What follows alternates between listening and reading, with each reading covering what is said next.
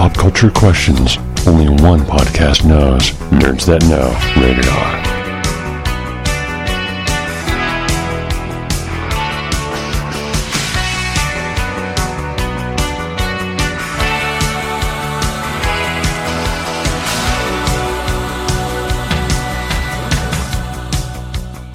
Welcome, greetings and salutations from the greatest minds from around the globe. We are the Nerds That Know, Smurf here, and it's a full house. We have the mistress of love and gentle feelings, Lady Bobby, the precocious and ever lovable Fox, the mystic of comic arts itself, Tank, and Stash.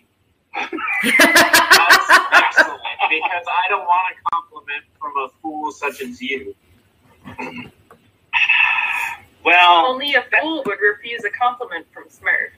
This is true. They do not come Well, freely. we can be fools together, because apparently we're all fools. Oh, yeah. Okay. Hello, everyone, and welcome. We have been away. We've been doing lots of nerdy, geeky stuff. Yes. So we are here to tantalize your ear holes with some of the great news, information, and just our normal load of bullshit that we love to share with. And we do have a great load of bullshit. Holes. We do have big ear holes. So last weekend I was actually at Savannah Mega Comic-Con. How was that? It looked 3 different small. costumes. Okay. It was small compared to a lot of the cons that I've been to, but it was well attended. Oh, that's good. Okay. They did not have guests to speak of. Like their guest list was nil.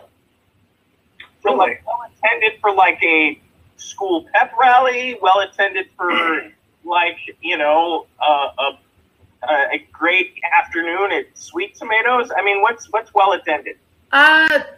You know, the vendor alleys were full of not only vendors but actually people buying stuff. Oh, there you go. But not like I can't breathe, I can't move full. You know, like Denver can get sometimes before it became shit. What was your favorite cosplay that you saw? Favorite cosplay that I saw? I actually saw a couple's costume where he was the Pokeball and she was the trainer. And that was cute. That's cute. There was a Thanos there with like the full like mask and everything, but he had it fitted enough so like he could talk and the mask would move. So obviously he'd used a little spirit gum, you know, and like painted his arms, and he looked really good. But I was actually working working with one of the cosplayers there who was helping with the cosplay contest and such. So I was working booths a lot as well as just meandering. My 3 costumes that I did were Mary Poppins when she jumps into the chalk painting, so the big white hat. I saw that one. I did a very slutty Mad Hatter. Ooh. Like to the point where I had to wear shorts under the dress because it was more of a shirt. Nah, you don't gotta wear shorts. Because between my tits and my ass, it made that dress not fit so well. But the costume I had the most fun with was I went as Lisa from JoJo's Bizarre Adventure. Okay. And there were only like 5 people who understood what I was dressed as. I mean, it was a really good, like with the red scarf and the stone and the purple with the vest and the sunglasses and the red heels, and I bet those 5 people were so stoked. They were so fucking happy. They were like, "Can we get your picture?" Absolutely. That's awesome. So, but yeah, it was a good time. The after party was good. Although apparently you're not supposed to call after parties anymore when it comes to cons. So it's now called the After Con. That's horrible. Yeah, but you know, They had a DJ and, a rapper there who's really terrible. And because some of the only guests that they had there were all wrestlers, they actually had a wrestling ring set up, and they were doing sense. It's Georgia. Yes, Georgia. It makes a lot of sense. The lines at those tables were actually up to 10, 12 deep. That's not surprising at all. That's one of the homes of wrestling in America. So yeah, but so they had the ring set up, and they were doing little exhibition matches. And you could buy a ticket to get into one of the matches with one of the wrestling guests. Were you participating? Yes. Wow. That sounds like fun. I'm in. No, that actually sounds kind of cool. I might try that. So, yeah, that actually was probably the most well-attended for the panels or the contests or anything else like that. So, but all in all, it was a good time, There was lots of drinking, There was cigar smoking. There was alcohol. Smurf would be proud. I'm very proud. So, but after that, I was completely dead to the world because it's a 10-hour drive from New Orleans to Savannah and back again. And we drove back to New Orleans on Sunday right after the con closed. So Monday was spent either in a coma or loading my car up for my drive back to Colorado. That sounds terrible.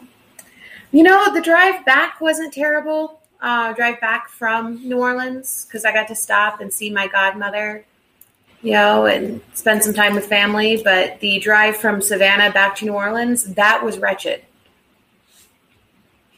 because I was the only one who hadn't been drinking that day, so I had the first leg of the trip. So, gross. Yeah. But in any case, other things have happened other than my adventuring. Like what? Masters of the Universe has come out. Troll Hunters of Arcadia, Rise of the Titans has come out. Many things. Oh my God, Bobby is speaking from the ether. Her chair is abandoned. That chair looks pretty comfortable, though. Not gonna lie. It looks pretty comfortable. I was like, nice looking chair. It is a comfortable chair. So which travesty would you like to speak of first from Netflix? Either Masters of the Universe, which actually I don't think Masters of the Universe as much a travesty as everyone is getting all bent at me. Well, let's start there. I like it. Let's start with Masters of the Universe. I liked it as well. Coming from the standpoint that I remember watching the original cartoon, and where this started and where it ended makes absolute sense. And in no time in the credits does it say He-Man and the Masters of the Universe. No, it says Masters of the Universe, Revelation. And we all know what the Revelation is. They hinted at it enough, and it was in the original cartoon. So I don't know why it's a big surprise. But I thought it was great. I enjoyed it, and there was some heartstring moments where you're like, oh, they just did that. Yeah, I enjoyed it. I was pleasantly surprised with the character development that they gave to very underdeveloped characters from the original cartoon. Including the two, arguably main cast members? Yeah. I mean, I've always been a big fan of Teela. She's awesome. I mean, to be fair, anytime you watch the old cartoon, they always did everything as a team. It wasn't always just He-Man. He relied on Teela, Man-at-Arms, Orko. It was always. It wasn't just always him. I wasn't talking about He-Man. I was talking about Prince Adam. Oh well, Prince Adam was kind of just wow. I mean, they went to the far left on him. I was like, I remember, him being similar to the same size as He-Man, just a different color. So now they shrunk him, made him shorter, and changed his color again. This Prince Adam at least doesn't look like He-Man, and so it makes more sense as to why Teela wouldn't have made that connection previously. True. Whereas like in the original, it's the Clark Kent Superman. Oh my God, he's wearing glasses. It can't be him. Yeah, I had seen that some people were outraged about the character designs for this iteration, and that they weren't like beefy enough. I guess they just really want their He-Man to look like a 70s porn star bodybuilder. Yeah, I liked it, but everything about the character designs was honestly better. I watched the original series. I was born shortly after it was made and everything like that. I watched it all as a kid. I liked this better. I liked the story better. I liked the character development better. I liked the visual representation better. I like the fact that it wasn't overly focused on He-Man, personally. Yeah. And there were some great flashbacks, and I only wish that there was more Skeletor. But I think Yeah, but what they did with Skeletor, they did well. Yeah. What I think hurt me the most is Sarah Michelle Gellar voicing Teela. That is what I found the most distracting and difficult to just stomach. All I could hear was Buffy, and that nasally ping. She didn't sound like I would imagine Teela to sound like. I thought she did a good job. She just sounded too whiny. She did a good job, but I actually sort of agree. She didn't sound tough enough. But she was supposed to kind of be like, a teenager throwing a tantrum. I guess that makes sense. She kind of was. Throughout the whole thing, she was a teenager throwing a tantrum. Now, I'll grant you, she was also a badass, but she was still just being a bitch. Yeah, she didn't get her way, and she was throwing a temper tantrum. Right, which is why it worked out well, I think. I liked the cast. I thought that, having Lena Headey as Evil Lynn was a good choice. Amazing. She did a great job. That was great. I was actually a little surprised to see Alicia Silverstone in the cast. I was surprised by a lot of the cast, to be honest. But all in all, I thought that the casting, they did well. I thought Orko did a really great job. He was great. He was actually likable. That was beautiful. Yeah. Even though it was short, the story they told with Orko was awesome. And heart-wrenching, yeah. Right? Yeah. And then when you have Moss Man at the end with it was just a beautiful moment. Same with Roboto. They gave that character crazy dimension very quickly. Yeah. Yeah, I think that, the fact that they did that with so many members of, the original cast that we never really, or the original characters that never really got expanded on. Even Beast Man was somewhat developed.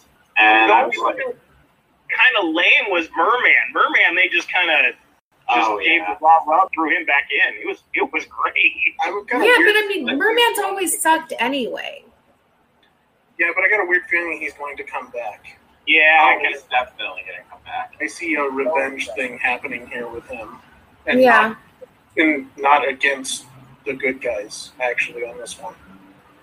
What did you think about the enemy of... not Skeletor, but the other enemy? I'm trying to be obtuse. I suppose I could say it, the Cult. Oh, that was cool. It was a good backdrop. Scarecrow? Yeah. Yeah. Well, the cult, the techno cult that they had. Yeah, led by with Triclops and Trapjaw. That was pretty good, actually. It was a good backdrop, a good enemy to have kind of floating around. Yeah, he was always in the background somehow, but always just being a little bitch, but somehow also being a badass. He was the most He-Man villain ever. So is this a complete story, or will there be a season 2? Oh, there's definitely Yeah, season 2. there's going to be a season 2. There has to be a season 2. Well, no, it's already done. It was written as a 10-episode run. Yeah, they just broke it up. Okay, Netflix good. had them break it in half because they're making this one, and they're also apparently making another He-Man show, which actually is He-Man and the Masters of the Universe. They didn't want all of it to Come out at disappear. the same time. Yeah. So they're spreading it out. We're probably going to get it winter or spring, I'm assuming. Season 2. Probably. That'd be nice.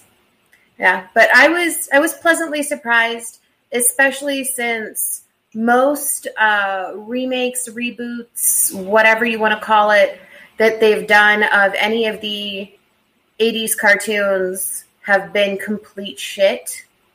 I don't know. Did you like She-Ra? No. You hated Oh, She-Ra. that's right. My roommate likes it. Did I like She-Ra and the Princesses of Power? No. Did I like Yeah, Strawberry Crab Cake? No. That No, show's we not can watch. great. And it's worth watching. Honestly, the amount of people that came down on it doesn't make sense. I think the amount of people that came down on it were expecting something So, different, honestly. okay, for Masters of the Universe, I agree. For She-Ra and the Princesses of Power, I feel like not they could have She-Ra. told that story without calling it She-Ra, and I went to stab somebody in the eye with my pencil. And No, like I'm talking about that's the Lost in Space argument that we had. That wasn't Princess. Yeah. The nerds got lit up about Kevin Smith lying to them, saying that He-Man was in it and there was no He-Man. So everybody got all That's not true. There Like, is He-Man. He's just only a minor character this time. right. So everybody got wound up saying Kevin Smith lied to him, and immediately the you're shitting on my childhood argument comes up from just about every adolescent male out there that can't grow as a person or understand how stories work. So I don't think that people who grew up with He-Man are still adolescents. I Let's be was- real. I was- No, no, In like fairness, it. Fox, They're I'm acting pretty like sure it. most of those men are. yes, Yeah, they're they- acting very gatekeepery and adolescent about this whole thing instead of being an adult and open-minded about a story that has moved past the this week we learned that magic and fire doesn't work. You know, that kind of shit. Yeah. It was a progressive story. It was good and it made Right. sense. and there was real stakes. And I Yes. appreciated that Yeah. they didn't try to play to us like we were still children, but Yes. they kind of did that tip of the hat to the old, cartoon. Yeah, Whereas, well, they like, did. I loved in the old cartoon where you had today's lesson, or like in the She-Ra we had to find Lookie.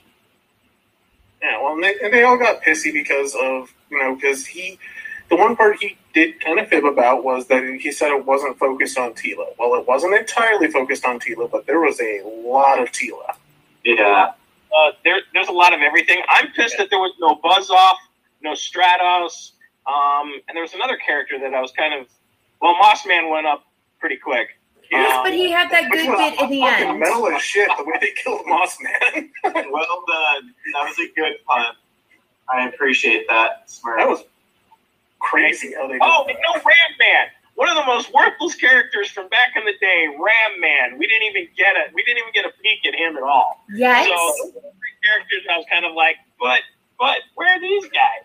So instead of the nerds focusing on what we didn't see, as far as like the characters and what we did see and how orchestrated of a story it really is, you think everyone's missing the point. All the cranky nerds are missing the point. It's not all about you bastards. Just say it. It is all about me. Well, yes, you have boobs. Yes. And they're lovely ones. Sorry, I just got back the final edits from my photo shoot, so I'm very happy with my breasts right now. Very nice. Okay. They should be. So, Yeah, speaking of boobs, let's pop over to Troll Hunters. So Troll That's a bad transition for a kids show, Bobby. That's very Okay, first off, inappropriate. Troll Hunters I was is not a thinking kids Fear show. Street. I was thinking Fear Street because at least there are sexualized people in that. Okay, show. fine. We can also talk about Lord of the Rings because we're actually going to see boobies in that.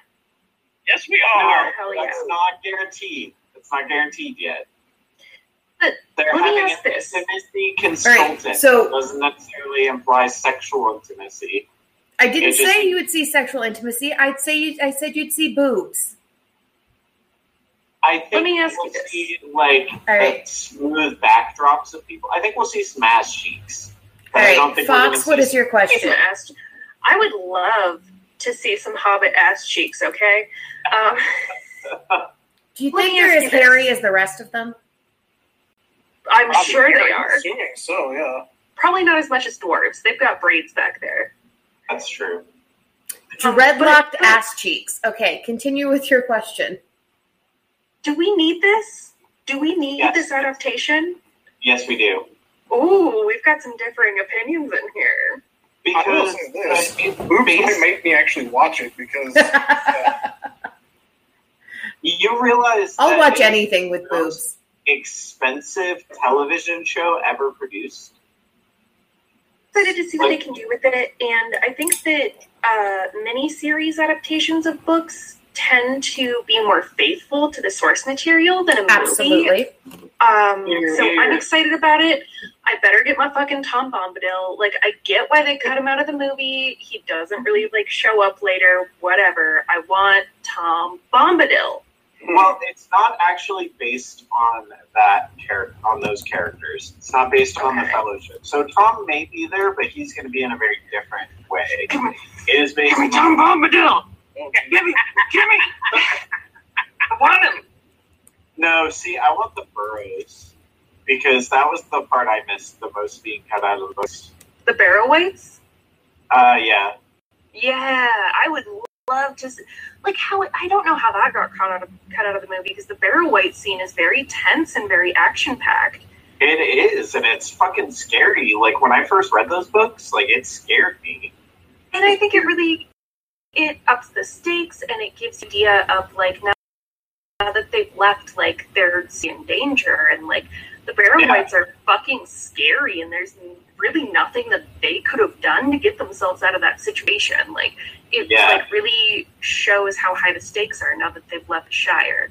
So yeah, I'd love to see some Barrow-wights. I'd love to see Tom Bombadil. well, the reason interesting things got cut out is because Peter Jackson wanted to show off New Zealand with his long ass shots of people talking for 2 hours. Because that's basically all that happened. For Wow. much of that You're entire being series. way too critical of their take. Way too critical. A movie about walking. I mean, it is literally a series about walking to Mordor. It's a fellowship quest. It should be a little bit more interesting.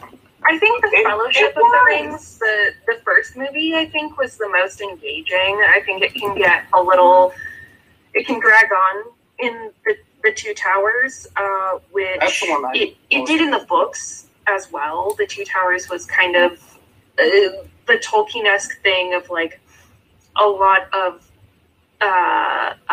like painful amount of detail and world building. So admittedly, not a lot happens in that book, but That's the one I'm most critical of. I will go Yeah. and say that. I read the book. I find the book interesting. I saw the movies. I fell asleep 3 times before I finally got through half of it. It Wow. took me What the hell is wrong with you? 4 or 5 days to finish all of the movies. But that I'm was sorry, also okay. while I was in grad school. I got bored. I don't know. I mean, the one takeaway from the second film is the Battle of Helm's Deep, which was spectacular, and I think that's the high point of that film. It's better than the final fight at the White Kingdom. I mean, that fight was a little kind of disappointing, and I expected more out of the Pelennor Fields. I mean, I wanted to, like, really see some carnage, especially with what we saw in Helm's Deep. And we really didn't get that. We saw a couple of elephants and some rogue orcs, and that was it. And that sucked. Especially I was expecting the Ghost Army to be a lot more graphic. Yeah! Because, like, in the books, they, like, fucked people up. They fucked people up. They, like, ripped them apart and left, like, nothing but bits and pieces behind. It sounds a whole lot like people are agreeing with me right now. No, I honestly... But there was not enough action. There was too much of the in-between filler. There was too much of... I don't think so. So Fox's point, it is very detailed. And how do you get that detail out except for the wide panning shots? Leave it out when you turn it into a movie. No. All right, I think we're all going to feel that.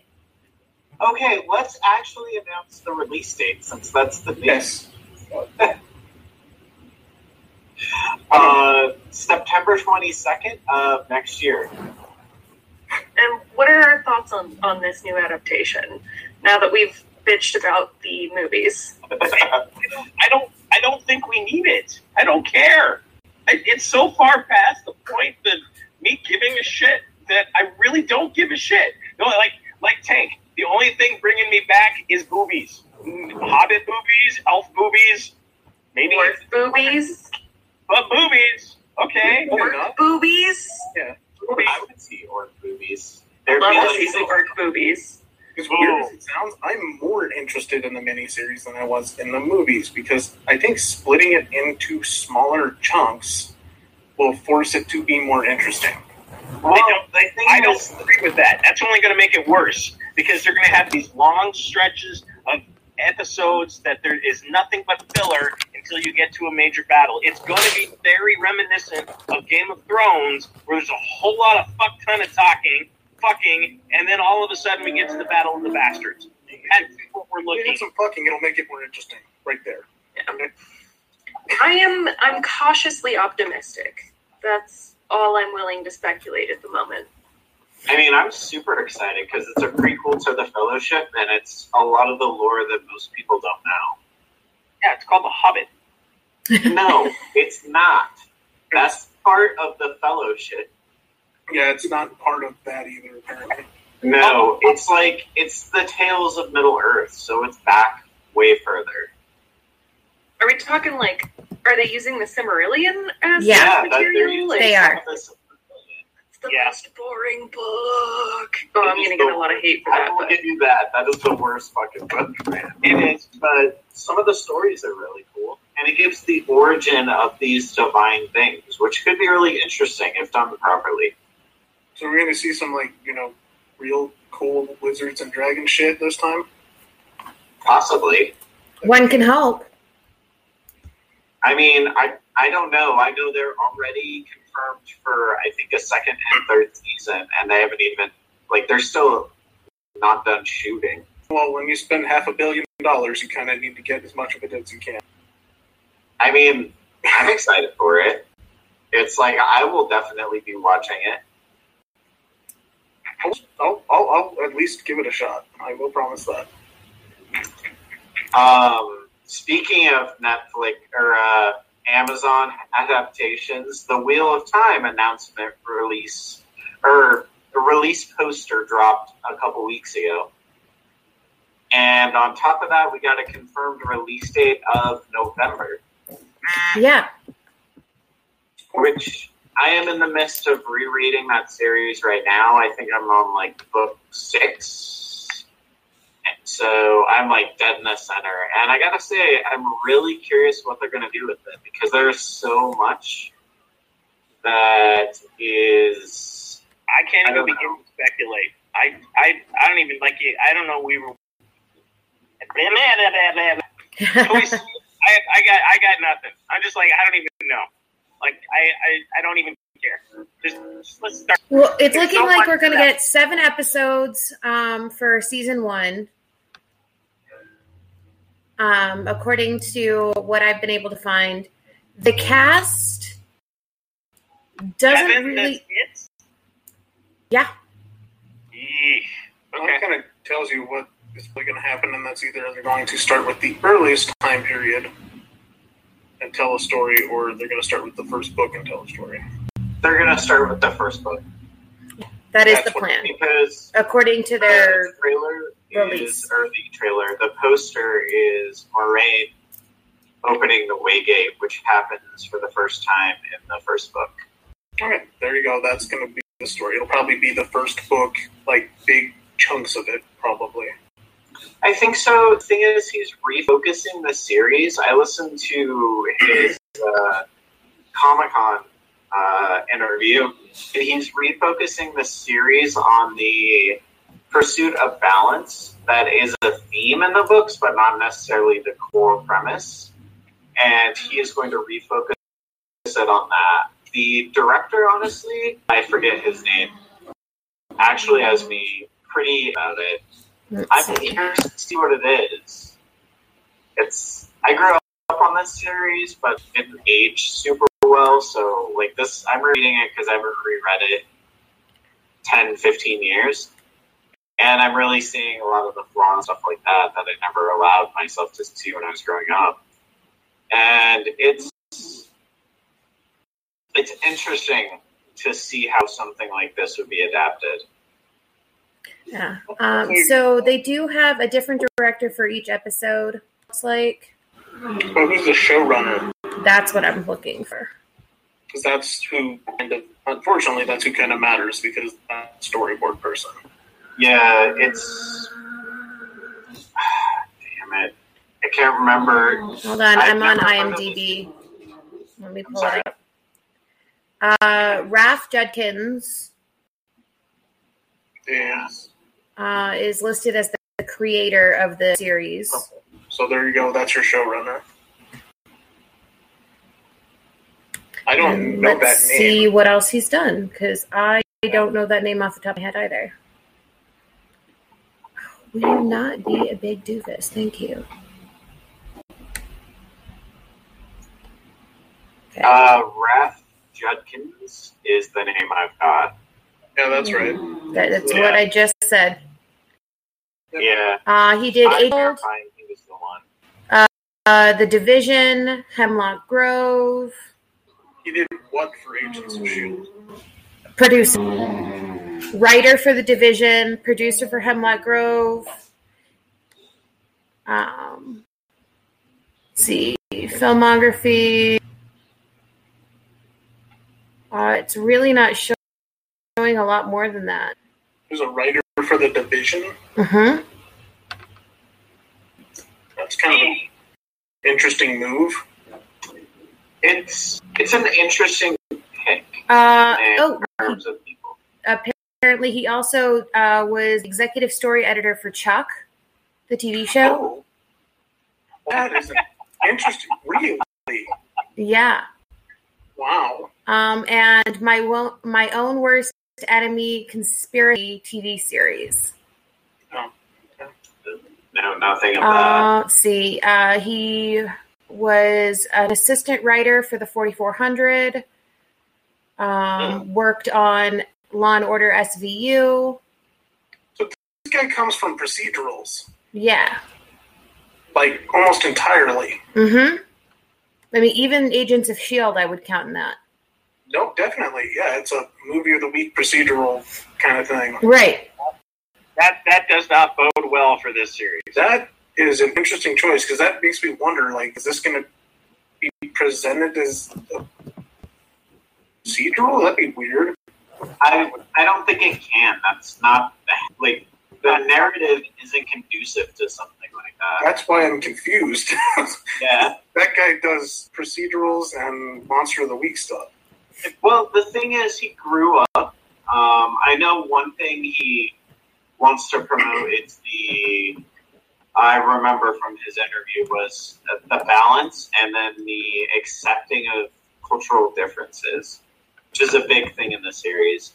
And if he focuses on those two things, like, those are both pretty big themes through the series, and I think he can make that into something interesting. And he grew up with this series, so he understands it. It helped him accept his own homosexuality. So it was very interesting to listen to him talk about it. Well, then it's a passion project, so he must have really killed it during the pitch. I think he's the one who pitched it. That's what I'm saying. He pitched the series originally, and then convinced Amazon, and they've already confirmed a second season. So, and we don't even have a trailer yet for the first season. Wow, he really pitched the shit out of that. Yeah. It's probably August or September. IMDb is just showing 7 episodes, but that could just be the 7 that they've finished filming. Mm-hmm. It doesn't mean that the season is only going to be 7 episodes. It's just that's all that they have record of at this time. Well, Amazon does like 6 to 10 usually, so it could be 7 very easily. It could be. We'll have to wait and see. Yeah, I think a lot of it's going to come down. They could cut the final episode into 2 if it starts dragging too long or something like that. Who knows? Well, I'm interested. I'm very excited. I'm not really super hopeful, but we'll see. I've been waiting 20 years for an adaptation of this series. I'm curious to see how they do it. I am always wary about adaptations of books that I love. I don't know. You love Legend of the Seeker, Bobby, so... Fuck you. Fuck you hard. With a spiked dildo in your ass. Wow! That's rude. rough. Yeah. I mean... Where do you go from that? Where do you go from a spiked dildo in the ass? That's... Fear Street is where you go from that. I don't remember any spiked dildos, but there are definitely stuff getting stabbed through people, so... Oh my god, the fucking meat slicer? That was the best. That was the best. And, the best and most interesting character they wrote in that entire series. They fucking killed with a meat slicer. That was cool, though. It was a cool way to kill somebody. Yeah, it was.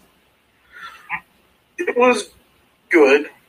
The first 2 parts were actually really cool. I think the second one was exceptional. The first one was pretty good. It was a little more stereotypical, but the second one was really interesting. And the third one. That was the thing, though. I think that was completely intentional. Oh, I think it was because they were playing up the tropes of the horror genre, and that's basically the entire story. Is all of the crazy, weird shit that happens in horror movies happened across the 3 parts. Yeah, it's very similar to the Babysitter movies. I don't know. Well, they play with the tropes of slasher movies and stuff like that. This is very similar, except it plays with the tropes of horror movies, and it did a very good job in the first 2 movies. Oh yeah, the first one was really cool. The second one, that was the one that was heavily inspired by a slasher. The second movie was really very much taken straight off the pages of Friday the 13th. Mm-hmm. The third one, sweet Mother Mary of God, was that movie terrible? I'm not going to say terrible, but it was terrible. I will say how it ended up plotting out. I think they went to jam too much into it.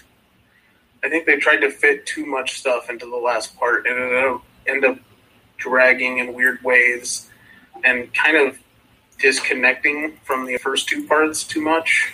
Mm-hmm. Even though they were obviously going for a different kind of story. They were going, Blair Witch, The Ring, that kind of shit. Yeah. I mean, I did appreciate the twist. The twist was pretty cool at the end. Yeah, it was but that was technically at the end of the second movie. True. So, I mean, you could argue, but I thought that twist was interesting. It wasn't particularly innovative or new, but... Well, that was M. Night Shyamalan from the beginning. Yeah, That's what that was. I thought it was fun. I mean, I watched the second movie first, and then I watched the first movie, rewatched the second movie, and then watched the third. And, like, I had a good time with it. Oh, yeah. The only reason I rewatched the second one is because I was reading during it, but it was fine. I watched it from beginning to end. It was fun. It was. You read during most movies, Stash. It was a complete. No, I know. I will say the that. production value, I mean, was great. It fit well for what they were doing, and it did feel like a horror movie of the day for the time period. It really, really worked. I thought it was stupendous. Really, very creative. Well, and you got 3 completely different kinds of horror stories, Yep. but all still connected together. All It's kind of connected. cool. Yeah, it was It was very an well interesting done. approach to horror. Yes, it's probably what American Horror Story wanted to be, but then fell apart. You know what? You're not wrong. Like that It looks like Fox agrees with you. Yeah, that is. I don't know what that expression implied. That is the I can't believe they're on to their 10th season for fuck's sake look. Oh, Okay, so I think that the writing started devolving after season 1. Season 2 was passable. After that, it was impossible to parse storylines and like characters' motivations and why the fuck they were doing what they were doing, or like what the plan was, or why they thought what they were doing was a good idea. The writing is terrible. I will say Hotel was enjoyable. that was Because just of creepy. the Gaga and the aesthetic. But aside from that, it was garbage. Enjoyable garbage. You know, we all like a little nacho cheese sometimes. Opulent garbage. Hey, you got to pull the Velveeta out Opulent every once in a while. garbage. Just like me, honey. I will say I liked. I think it was the last one, 1984. Was that the last one? And that's just because they brought in so much of that weird time period and like the kind of serial killer motif that they gave to it was kind of interesting. I was told that I should actually watch that series only. I Just think that. you would like that one actually. I think you'd like 1984 just because it is kind of that It is decently. It's fun. Yeah, and it's fun. It's really goofy, but it's in a good way. It's passable. I have not seen 1984 yet, but I did watch the first little installment of American Horror Stories. Hey, I have watched all 4 of them so far. It's The first one, I thought, had very dangerous messaging about queerness. Oh yeah. Like bullying, mental illness. Like it was. Ryan Murphy is a weird dude. And Yeah, clearly. But it reminded me of like the older horror films. If you had sex, you smoked, you did drugs, you died right out of the gate. I mean, that was basically what it reminded me of. It was just like, don't be any of these things because you're going to die first in a horror film. I think they played the game of Bury the Queer. That's what I thought when I was watching that. I was like, they're really aiming to They were wrong. any type of. I think he was attempting to tell an interesting story that talked about social issues, but I think completely that message got lost. That message so got lost. No, yeah, Yeah, it does At not come first, Yeah. At first I was like, oh, like these parents are sitting down and having an honest conversation with their teenage kid about like watching porn. Like that's really cool and progressive. They have some weird ideas about like people who like BDSM, but they're parents. Like it's but no, it didn't. It was not. Nope. Did you watch the second part of that? Yes, I did. Yeah, it doesn't end any better than it starts. No. But I will say this: he does not do that in the third and fourth one. The third and fourth one do kind of tell an interesting short story. Okay, I'll check it out with your recommendation. But yeah, the attempt at the rubber woman was not good. First of all, she's not even a woman. She's like, what, 16? Ew. I think 16, but I think it might be younger than that. I think they said she was like 15. 15? Ew. Yeah, ew. Yeah. That's not okay.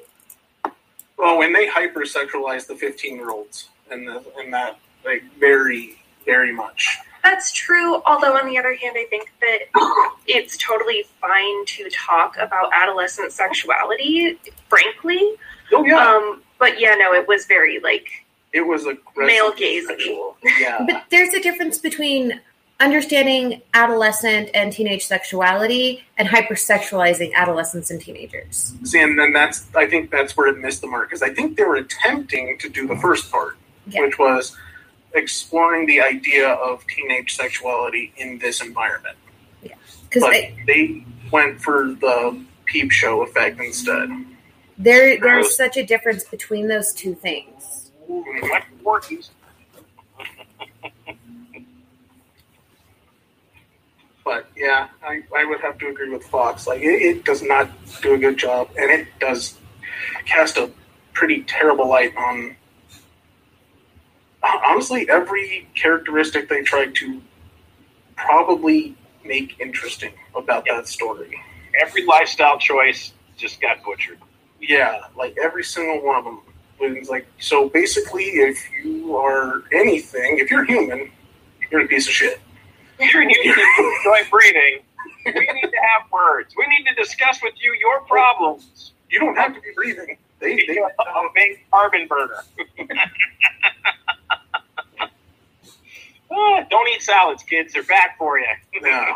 And that poor therapist, like, how she got treated after she got killed is just like, oh no, I'm still just a therapist. No character development for me whatsoever. I'm totally cool with this. Weirdly enough, that was my favorite part because it was so weirdly in the story.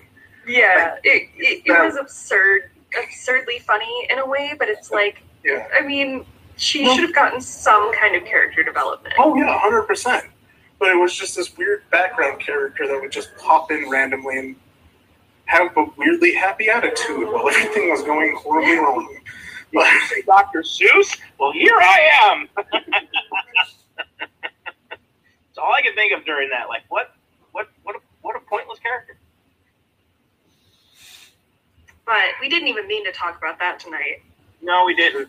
It's all right. At least it was, a related tangent instead of just one of our usual random tangents. So to get us back on point, I want to ask the group a question. Yes. Does an ending ruin the entire movie? So you're Yes. going along, you're totally bought in, and then the ending takes you completely out of that happy space. Does that ruin the entire thing? it can. Absolutely. Yeah, it would be a case-by-case basis for me. Yeah. Yeah. It depends on how fundamentally it fucks up the story. Because there's a difference between, like, a unsatisfying ending and just a terrible ending. Yeah. I've had bad endings to movies and I've still enjoyed the ride, but Oh, like that, what's the movie with the poof balls? Save Ourselves. Save Yourselves, yeah. That was a good movie with a bad ending, Yes. and I still loved it. So the reason I asked this question is because Troll Hunters, Arcadia, Rise of the Titans, I'm totally in. I locked, stocked, and barreled, and I love the series. I love the final episode that we're getting, and then the ending happens. Right? Basically destroys the entire series. I mean, They could have ended it on that sad note, and I would have liked it better than the way they did it. I it was agree. horrible. I mean, why would you do that to the fans? Why would you do that to the story? I mean, maybe the producers thought that, this is kids media and we need to have a happy ending. So, No, like, you can but write it's this not a in so happy we- ending. And with the body count that they racked up, come on, they were not worried about kids. We were losing characters left and right. I mean, and we were losing good characters, too. This wasn't just like a Game of Thrones, let's just kill everybody. This was like meaningful death. Yes. I mean, it even took away from my love for Vavatos. All right, Vavatos is here to kick your ass, and they just totally took the air out of it and killed it. I mean, they just brutalized that fucking story. Oh my God! Yeah, seriously, if they had just said, you know what, we did the thing, we've reached this point, we've had losses, but look at what we can rebuild now as all of us together. See, and that makes more sense to me. And I don't know. I expect more of Del Toro, and I think that's probably the bigger letdown to me. Besides the ending that just really just screws with the fan, but I expected better of Del Toro, who brought us The Shape of Water, where we know it's a tragic end, but there's the other side of the story. There's the the life goes on and things do get better, and to do that is just, I was just pissed. I was so angry. Remind me, did Del Toro do the Golden Army? Yes, with Hellboy. Yes. So he fucked up before. Yes, but not as bad as not this. infallible. I think that this is a worse fuck up than the Golden Army. I agree. Because I don't think I would ever watch the Golden Army again, but I would watch. My favorite series, I guess, out of the three was the Three Below. I enjoyed the hell out of that. that's because Vavatos is amazing. Yeah, I like the Wizard. That one was cool too. I mean, I liked all of them, to be honest. But Three Below was the one that I kind of sat there and I'm like, this is actually a really good story. Oh, the dock was great. I mean, the taco truck. You can't go wrong with the taco truck. I mean, there were some really great elements to that series, to all of them. And then just to have them shit on it, like they did, it was just like, what the hell? I mean, how fucking tropey and lame of an ending could you have had? This was the ending that we got with the Sword of Truth series by Terry Goodkind. If anybody read that series, the first, was it 12 books? Are you talking about the books? Yes, the books. Not really. Yes, the whole ending where I'm just gonna say it because I don't care. Spoiler alert for those of you who haven't read the book series that's been out for like 8 years. The very end, he's all like, "Oh, we're just gonna magic all of the people who don't like magic away, and that way everybody who does like magic is still happy." I mean, that's the power of a comic, though. Like, that was based in continuous lore going through it. That was, I don't want to write any more of this shit. I'm going to jump the shark. He literally kept writing books in that series, though. I know, but he did take a break. I'm just saying, it felt like that. That guy was a terrible... Enjoy his books or not, that guy was a fucking piece of shit. Oh, I don't know that dude. Like, he was a terrible person. It's like he was so, like, patronizing to other fantasy writers and stuff like that. I didn't know what kind of terrible. When I learned how bad of a person he was, I was like, I won't buy any books of his anymore. Was that just because he was a prick to everyone, or did this guy like Mike?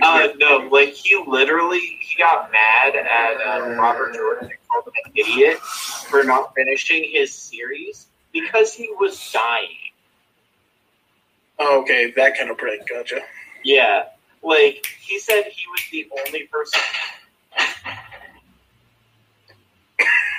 I don't know what that was. I'll be back. I was just caving in.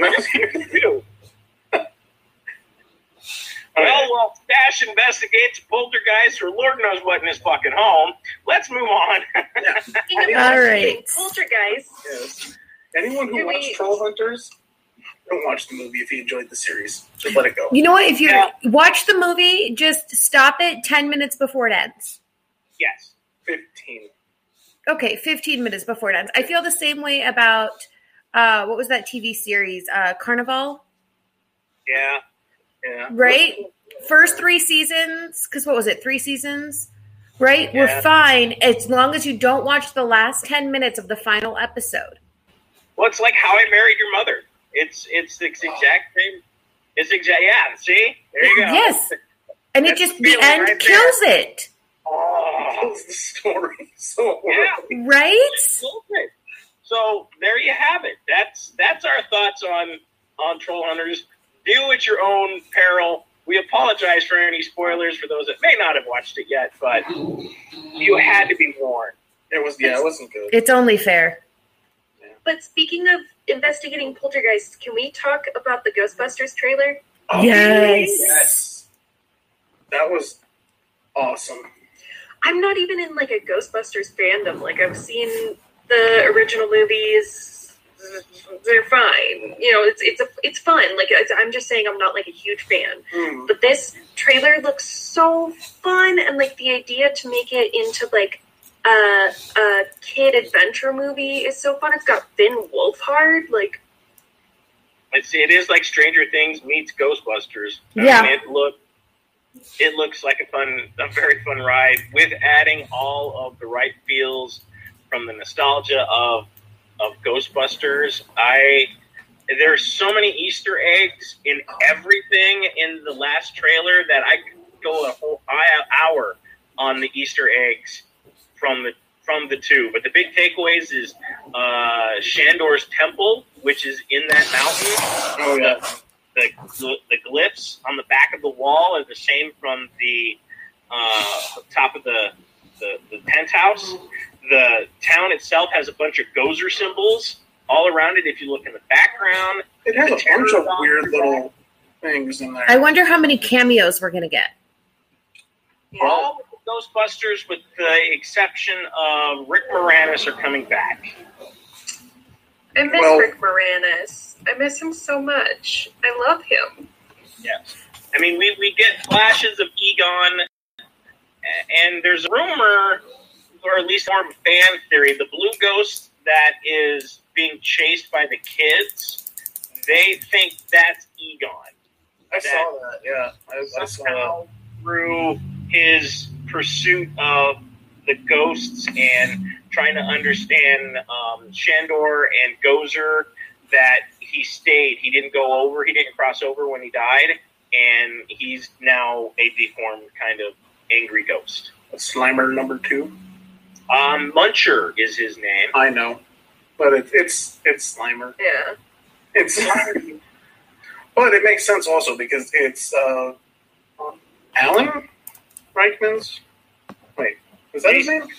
It's the kid. It's Reichman's son. Jason Reitman. Jason, that's what it is.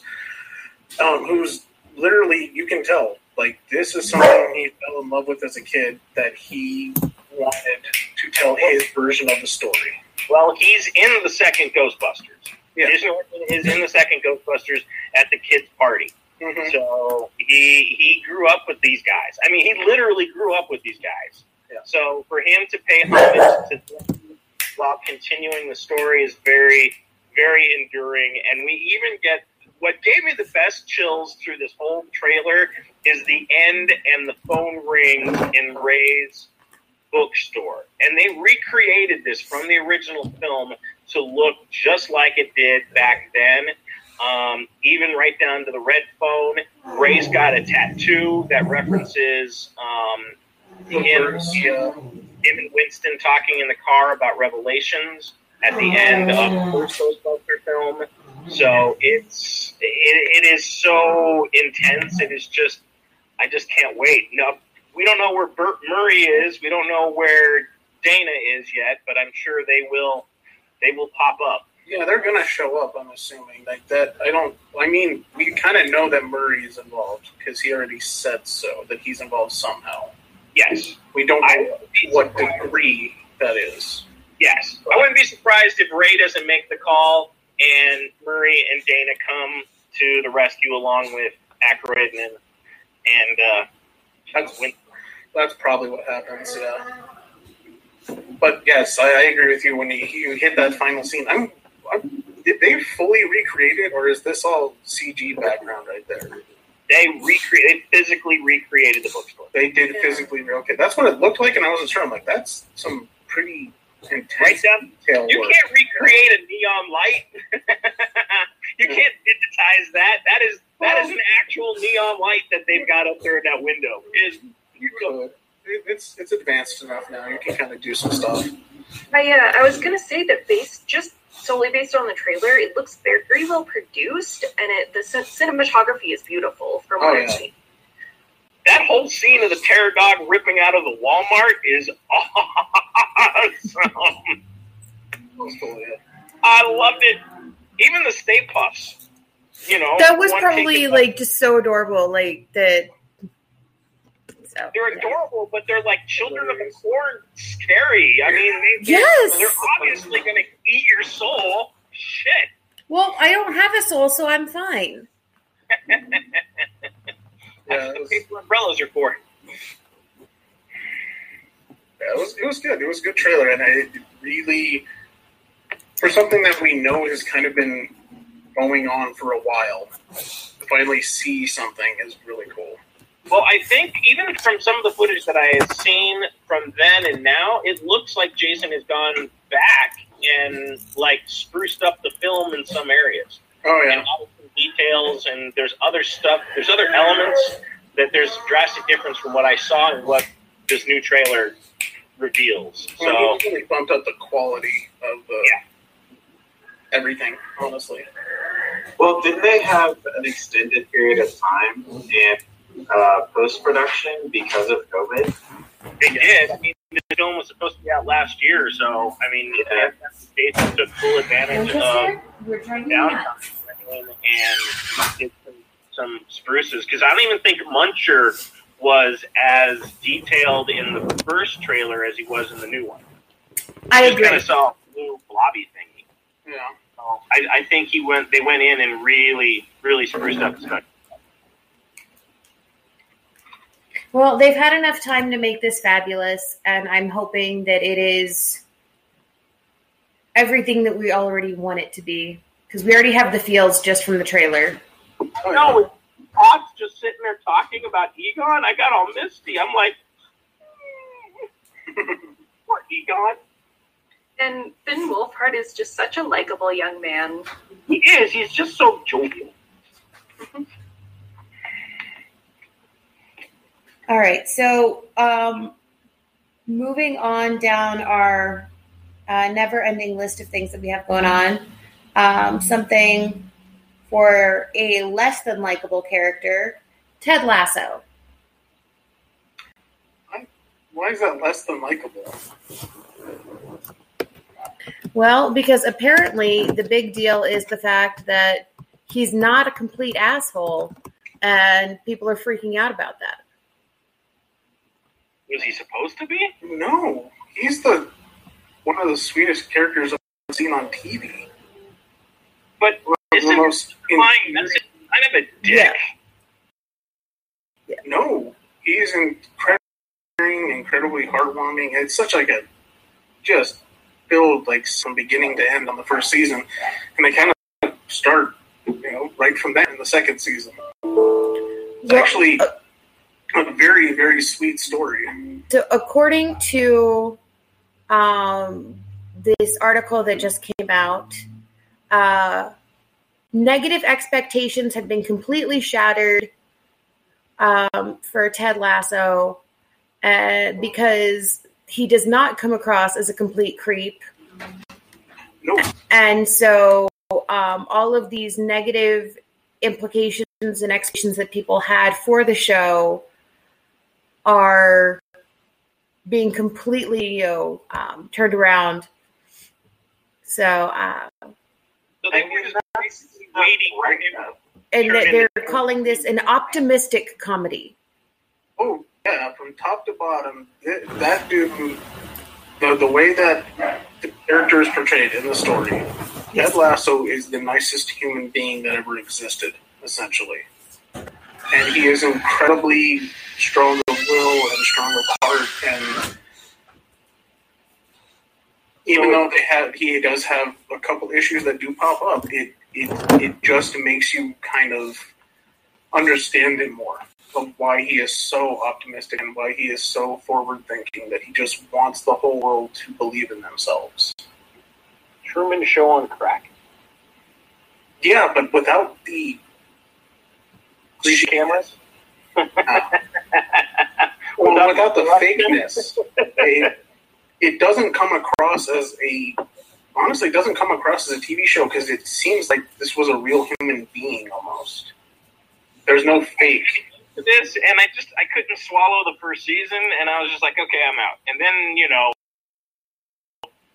it starts talking about how that's not the character, and I'm just like, wow, okay, so is this the way it was supposed to go, or do you think the writers sat down and was like, we should probably change this because, this isn't what we intended? I don't think he comes off as creepy. That's actually kind of weird. I don't think he's creepy at all. Well, and I think that's what people are saying is that he's not coming across as creepy, and they don't know he's not coming across as creepy because if this was a real person, he would have a creep factor. Interesting. Oh, it seems like, honestly, the best way to explain it is it's Ned Flanders without the Bible thumping. Or the kids? Or, well, no, he has a kid. Oh, okay. All right. And you get some emotional depth to him when he, talks to his kid and all that stuff. It is a legitimately good story about a guy that just wants the world to be happy and wants to do the best job that he can, and he won't let the world kick him, basically. Good for him. I don't know. I enjoy it. It still remains my favorite show from last year. I watched it again before leading up to the second season, and every ounce of it I still enjoyed because it's so hopeful. When everything is despair and sadness and everything, it's such a hopeful story that just exists in this seemingly ether where everything else wants to, drag you down. The story doesn't want you to get dragged down at all. But, okay. Well, you know what? We could use hopeful right now. Hopeful's good. I think everybody's just turned into a cynic and they're waiting for the other shoe to fall. I think you're right. I think people are expecting him to, be a weird or an asshole because that's how these stories kind of go now. Mm-hmm. Because the nice guy's not really a nice guy. Yes, in like the last 5 minutes of the series finale, we're going to find out that he's some sort of serial murderer or whatever. That's right. Half the town's in his freezer. It'd be great. But just their lower half. Way to end that series. I'm being honest. But everything's brighter because I killed the fuckers that didn't let me have my way. Isn't that the whole premise of half the shows that we talk about? True. Pretty much. All right, so let's talk about killing people who don't let you have your way and jump over to Dune. Who are we killing? Whomever we don't like. We'll just feed them to the sandworms. Or kick them. Sandworms? They generate the spice. I'm not killing the sandworms. I'm feeding the bad people that we don't like to the sandworms. Okay, so we're feeding pepperoni to the sandworms? Yeah. We're feeding a fuck ton of people to the sandworms. This makes bitter spice. Yeah. But we have the new trailer that has come out on it. We have the official release date for it. And we also have the new posters that have come out showing you all of the different characters. Yep, marketing is in full swing. Oh, yeah. They are definitely not pushing it again.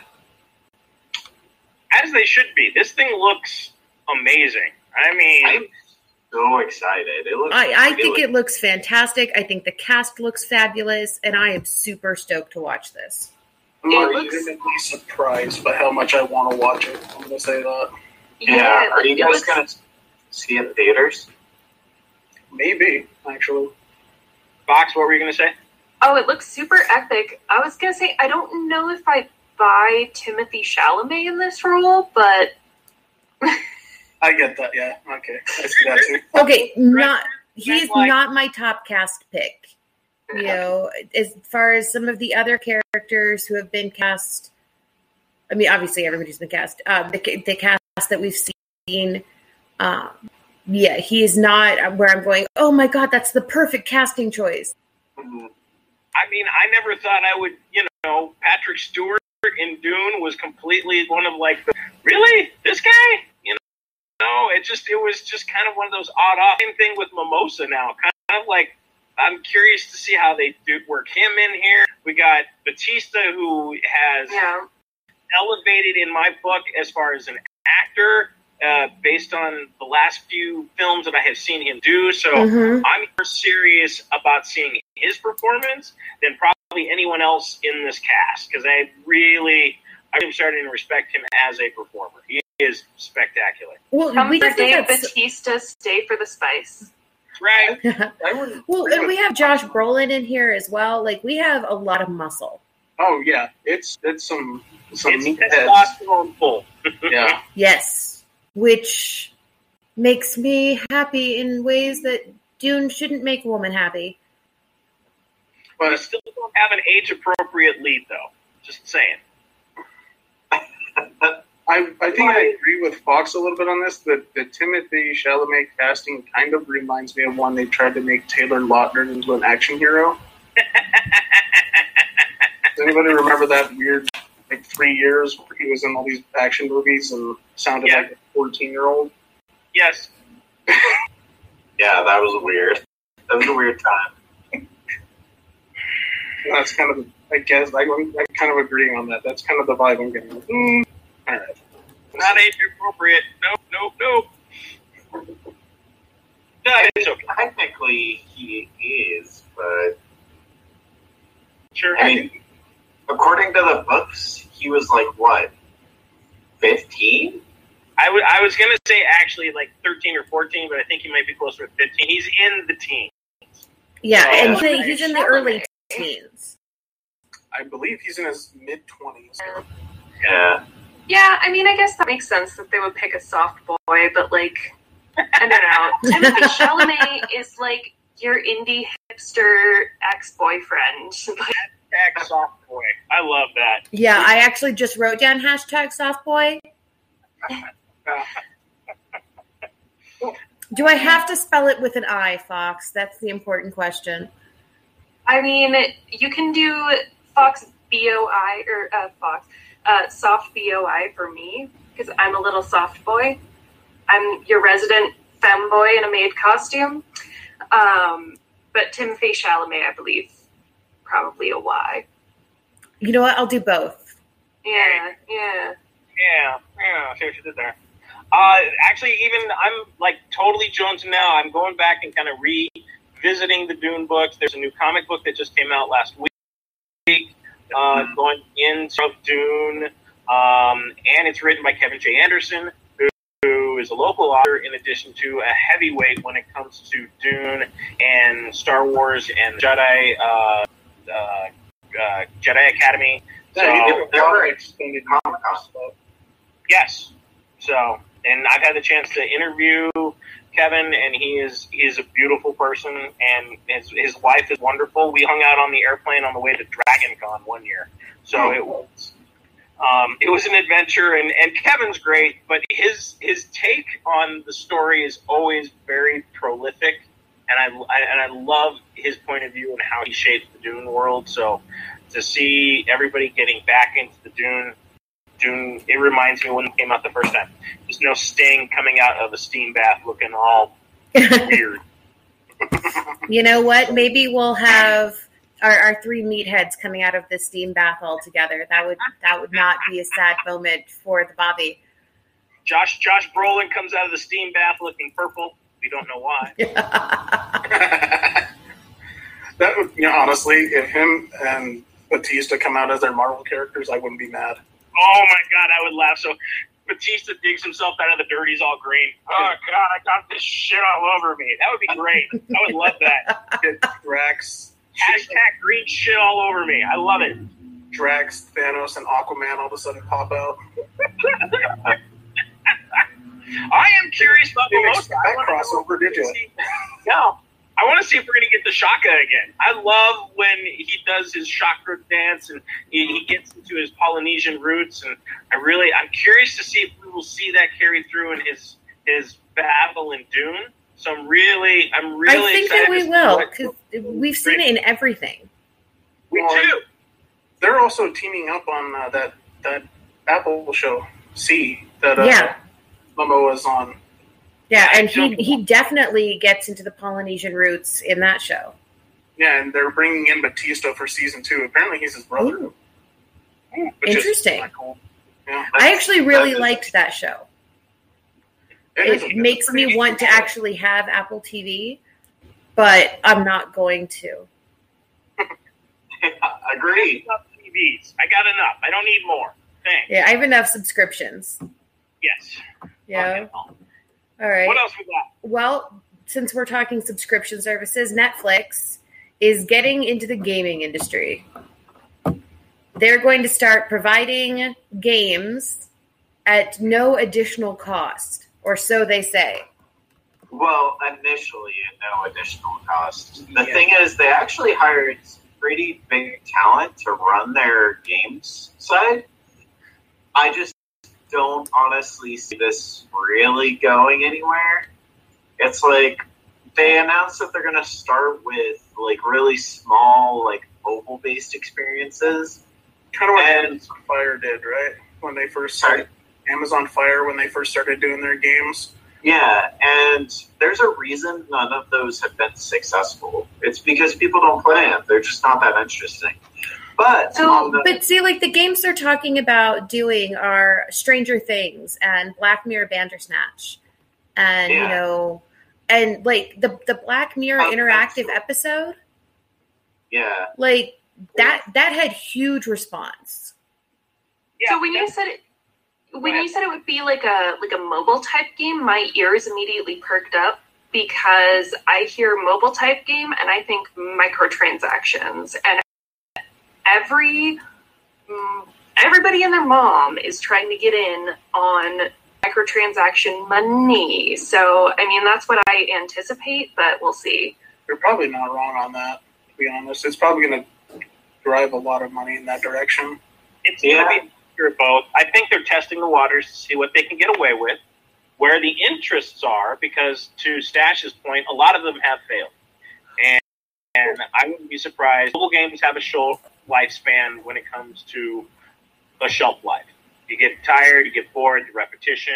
There's not that many grinders out there anymore for little payoff.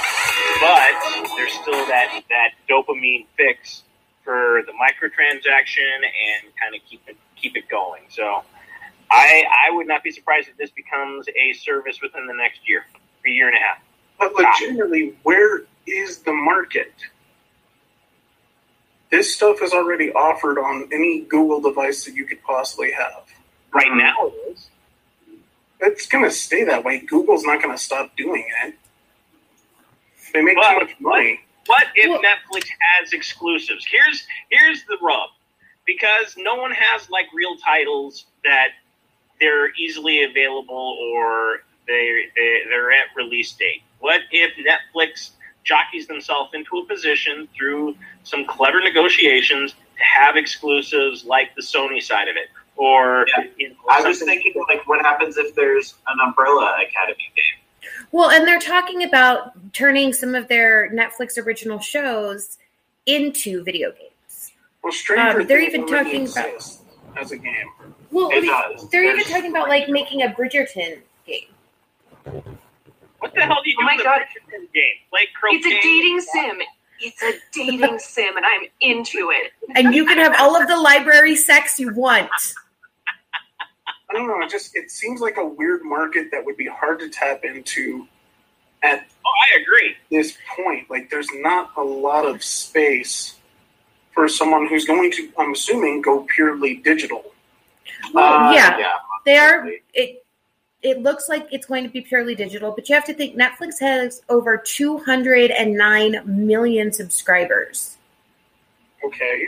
7 billion people on the planet. Look at how many people they've yet to reach. Yeah. But so does Xbox. So does PlayStation.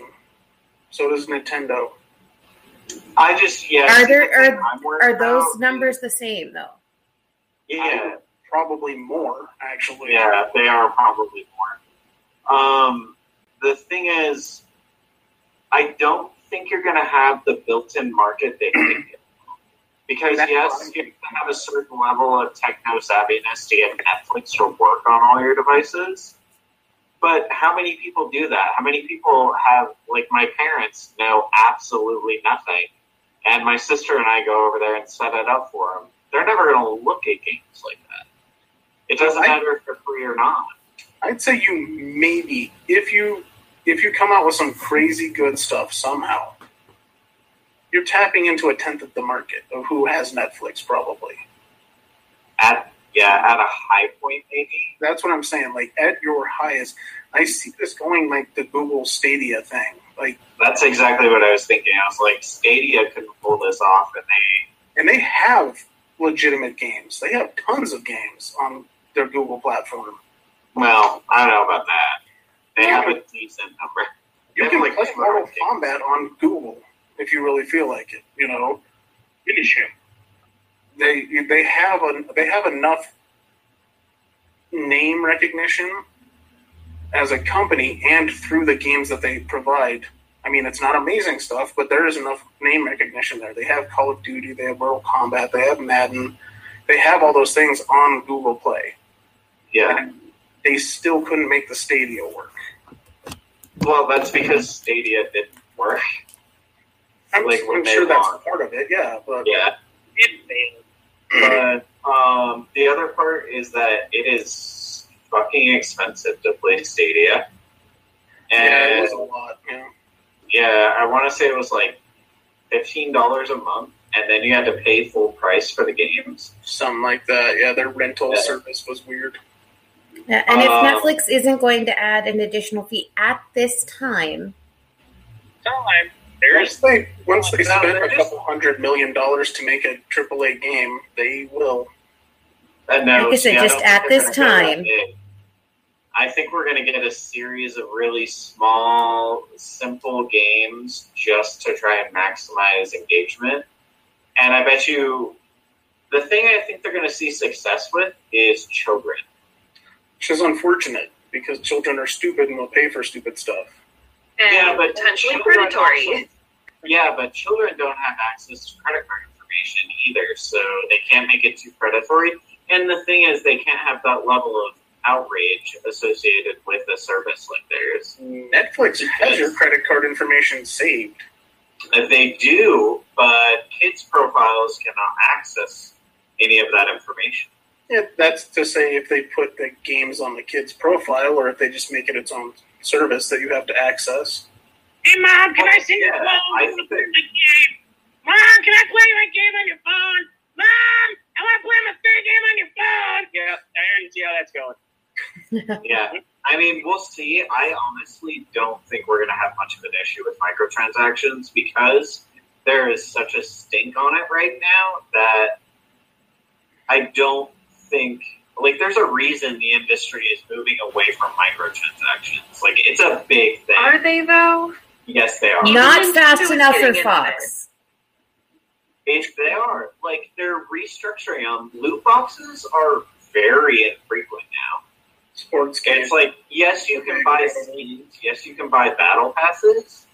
But, you know what you're buying when you buy them. Sports games still... All the sports games still thrive on microtransactions.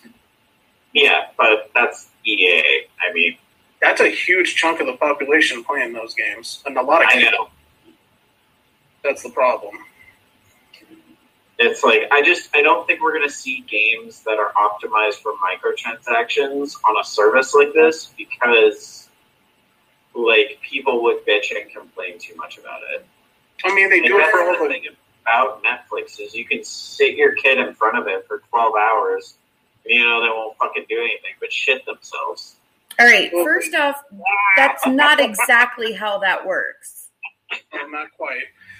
But Google... Moving on! Google actively, right now still, to this point, because they're going to probably model after Google, I'm assuming. I don't think they're going to be that ambitious. Well, no, but Google, almost all of their games thrive on microtransactions. Almost all of them. all of their top sellers, all of the top 25 that they have, they're in the millions of dollars per month on microtransactions, every single one of them. Mm-hmm. That's because they're free. Because you're not paying for those games. The thing is, if Netflix is providing them in a service, you're paying for those games. Yes and no. I mean, maybe. Yeah. I mean, Google has a Game Pass too. They still charge you for all the microtransactions. No, they don't. Yeah, Google has a Game Pass. You can actually get their paid games for free through a Game Pass. Oh, really? Yeah. I know Apple does that. I didn't think... Google does too. I see it going that way, but that's the problem. Even if you wanted it to be successful, you already have people that are already doing it. Mm-hmm. And people who are doing it far better than you ever will. Yeah, and reach a bigger demographic. Because I'm going to say this. Do you think that Google-based phones, so basically anything Android, anything Windows, and Apple phones, don't have more than 200 million units sold? Oh, they have more than that. Yeah, exactly. So they're already outpacing Netflix on that. Well, Yeah. and what we said last time we talked about the Netflix numbers is that's the number of actual subscriptions. That's not the number of users. Oh, yeah, not even close. Right? Because, I mean, just on one Netflix account, in my own family, there's 3 users on one account. Yeah, we have 4. I have 4 on mine. And then, because we all share our streaming services. Mm-hmm.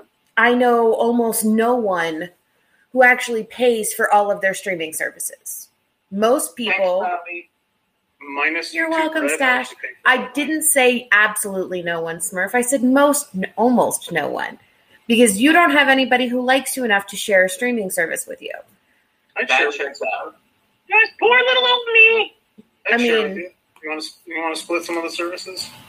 Next thing I know, you start hating me, and then you extort my services, and that really bothers me, man. Well, this is a long con. That's all this is. The biggest issue I have with sharing like Netflix with my mom is I like watching everything with subtitles. It doesn't matter what the show is. I enjoy subtitles. And she hates them. And so she will go into my profile and turn my subtitles to like Russian. Wow, that is mean. Incredibly awesome, but mean. And then I'll go and I'll change hers to like speaking Chinese or something, Mandarin or whatever. Because my mother and I fuck with each other via our Netflix accounts, by also renaming each other's profiles and or putting like really inappropriate pictures for the other person. But like, I'm just saying, yeah, it's fantastic. I highly recommend if you share a streaming service with someone, this is what you should do. Yeah, I mean, you should fuck with them via their just streaming added service. a bunch of bad movies to my queue. That sounds like her. Yeah, my boyfriend was telling me the other day, he's like, what have you done to all of my recommendations that I get on Netflix and Amazon? Because when he's not home and I'm over at his place, I'll watch what I want to watch. so you have a separate profile. Yeah, but it's more fun to fuck up his recommendations. Yeah, my kids do that to me quite often. Yeah, well, your kids, are watching it on whatever profile shows up first. Exactly. All of a sudden, like, oh, here's some Barbie Dreamhouse. Like, great. My pretty pony. I'm my pretty pony. Okay, that's another one. I don't like the new My Little Ponies. That's another old cartoon that they fucked up. And the Barbie Dreamhouse show is complete shit. I've tried to watch it with them. Tell It's that to terrible. a 5-year-old. I will tell that to your almost 6-year-old, to the 7-year-old who also watches it. All of my nieces need to understand that the Barbie Dreamhouse TV show is complete crap, and they made Meg really stupid. She's supposed to be the smart Barbie. That's why she has red hair. Oh, let's not lie. Most children's programming is pretty stupid. Yeah. But that's intentional, so Anyway, moving on. So, Stash, you wanted to talk about something that wasn't Barbie Dreamhouse. The Green Knight. Yes, Stash. Oh, since I'm the only one who actually saw it, Just came out. It's a movie based on the epic play, the epic poem from Britain in the Middle Ages, early Middle Ages. And this movie is fucking incredible. It is the best movie I have seen in so long. The cinematography is excellent. The acting is really good. The sound design is some of the best sound design I've ever heard. The retelling of the story is done in some very interesting ways. So even if you're familiar with the source material, you still learn and approach it from a very different angle. And so far this year, this is legions above any other movie I've seen. This is my movie pick of the year. It How is much so... deals with the Arthurian lore? I'm sorry, what was that, Smurf? You're very quiet. How much of it deals with the Arthurian lore? All of it. It's the entire premise. Right, because we're dealing with Sir Gawain. Yes, Gawain is on a quest to become a knight. And in doing so, he has to confront the challenges and values, the 5 virtues of knighthood. And it's how he addresses them, learns from them, and evolves. But it's told in the course of a journey, as is on this quest to essentially Join the round table. Yeah, no, not at all. This has nothing to do with the round table. Sweet. All right. Yeah, it has disconnected from. It has the tiniest part to do with Excalibur, and there's this really cheesy part where you see Excalibur and he picks it up, and then they break the lights. It's the worst part of the whole movie. But they that was just a very brief premise, and then it continues on. He essentially goes to confront the Green Knight and die. That's his quest, is to go die. And it's what he did in the course of this journey. And it is... I knew it was going to be interesting. I didn't realize it was going to be as good. But it is slow. It is plotting. It is very drama-heavy and very character-driven.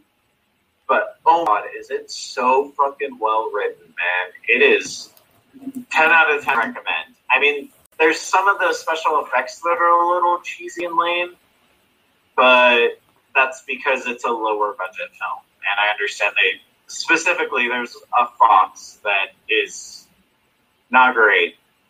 Not great at all. Every time I saw it on screen, I was like, I couldn't figure out what exactly was so weird about it. And I still don't know, but it's interesting. It was an interesting choice. But it's very good. It is probably the best King Arthur outside of Monty Python that I've ever seen. That's high praise. That's some high praise right there. It really is. And now I want to go watch Monty Python. Yeah, I really hope you guys go and see it, because this is something to be experienced with a really good sound system. So if you have surround sound or something like that, you can definitely do that. But I would highly recommend a movie theater visit for this film. Okay.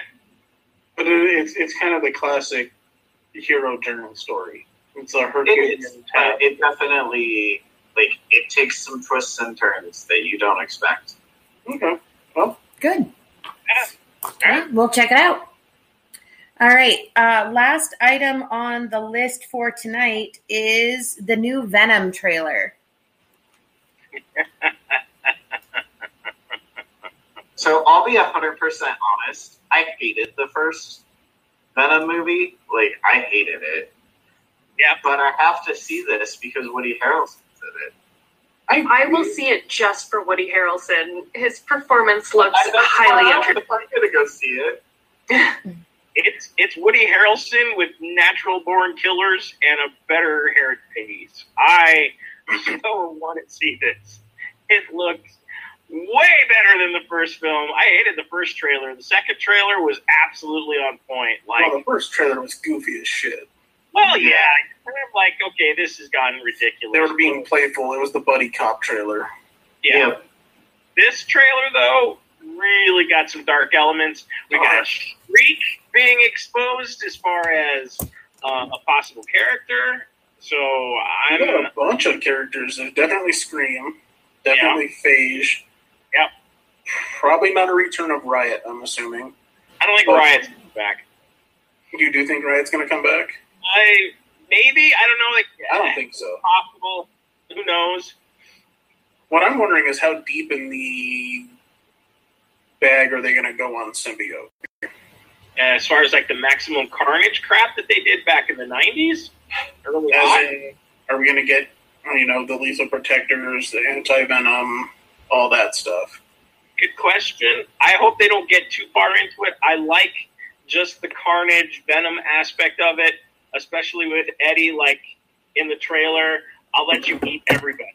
Really? Oh, that was beautiful. Yeah. That was great. I was like, oh, I'm so on board. Wait, Venom's going to eat people. This is awesome.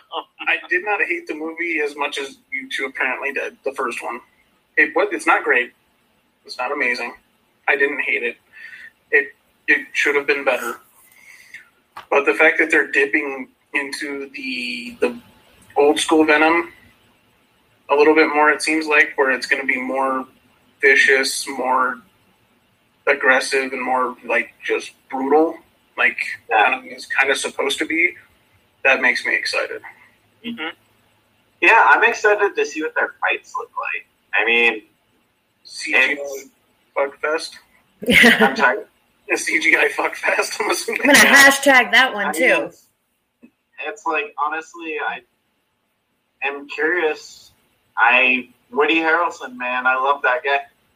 Well, I have seen some really bad movies that he's been in just because he's been in them. Oh, yeah. Most of his catalog, let's be honest.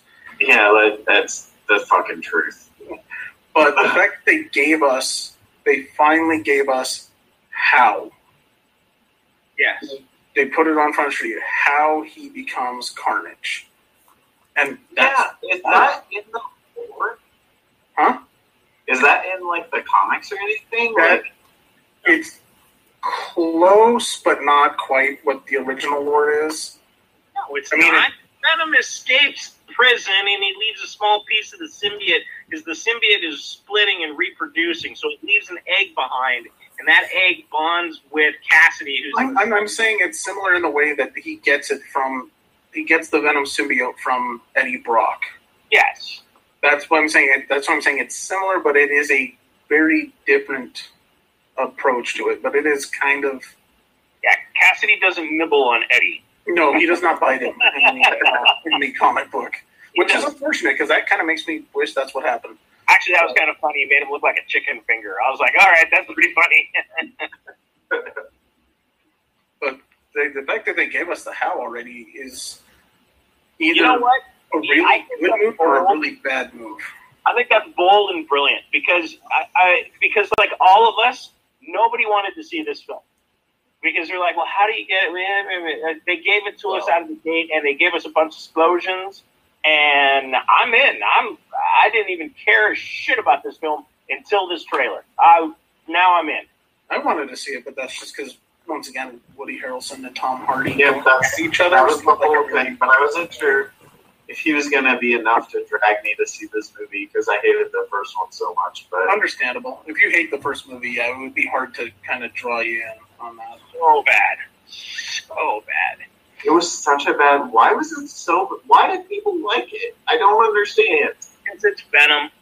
No, I liked it because of part of the story that they told about Eddie Brock. It gave him a different origin that was kind of cool. And so here's the question, Tank. Did you like it or did you not hate it? I'm gonna be honest and lean more towards not hate, but there were enjoyable aspects of it. I love the fight scene between him and Riot at the end. There can be scenes that you like when you just don't hate a movie.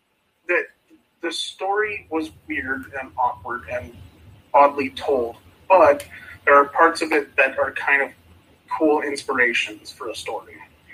That's the way I feel about Wonder Woman. Not 1984. We all just pretend that movie didn't happen. That shouldn't have happened. But the first Wonder Woman movie, I don't like it, but I don't hate it. Yeah, and that's where I've seen way worse superhero movies than Venom. Absolutely. Way worse. I mean, that just gets into we want to like pull up Green Lantern, with Green Lantern. I'm fine. Don't you dare say Howard the Duck. No, not Howard the Duck. I'm thinking more like when they did the remake of Fantastic Four with Michael B. Jordan. Oh my god! That's okay. That movie Grown was on TNT or TBS or one of those fucking channels in the hotel room when I was in Savannah, and it was on for like a good 10, 15 minutes. And then I was like, the fuck are you guys watching this? Yeah. But it took me a minute to even recognize what it was. Oh, yeah. That's how bad of a movie it is. And I have a personal hatred towards the Rise of the Silver Surfer because Silver Surfer's my favorite comic book character ever. And they completely fucked that movie up and that character up so severely that I hated that movie because of it. So that's totally fair. And then there's more. There's a lot of really crappy movies that people don't remember from the 80s and 90s that were comic book movies. Yeah. I was actually I would even say like the first Thor movie was trash. It wasn't great, but it was. It was not Marvel's best work, but it wasn't their worst. Well, are we talking like from the Marvel saga that they did? That might be the worst. That one, I think it's the worst. The second Thor is also not great. The second Thor is so much better than the first one, though. Captain Marvel's worse than the two Thor films. Yeah, I'm with Smurf on that. Yeah, that's a hot take, Smurf, because that was actually a pretty good movie. It was a good war movie, more than any. Like, take out Captain America. It's a good war movie in general. Captain Marvel? No, sorry. Take out Captain America, and it's still a good war movie. Yes, but he was saying Captain Marvel is the worst of the MCU. I think it's Captain America. Oh no, I like Captain Marvel. So Captain Marvel is garbage. That is a dumpster fire. Yes, it is. I thought it was an interesting development of a character I knew next to nothing about. That is because you don't know any of the source material. And guess what? You still don't know anything about her. I do not. It wasn't the worst, but yeah, it's not great. I know she gets fucked up by Rogue. And better than Thor. Thor's better than those two, than that film. I disagree. Marvel movie. For sure. One day we'll have to do our top, bottom 5 for Marvel. That would be a fun. You know what? I am totally down for that. Are we only doing Infinity Saga stuff, or are we doing all-time bottom 5 of Marvel? I don't know. I mean, there's some really... Because if you could bring in the Nicolas Cage Ghost Rider stuff. All right. Do you think that we can do that? You guys want to do that for next week's show? And that's where we'll end tonight? We'll do our top 5, bottom 5 of all Marvel movies ever. All Marvel movies ever. Okay. All right. I like that. That's a good goal. Okay. That will be how we...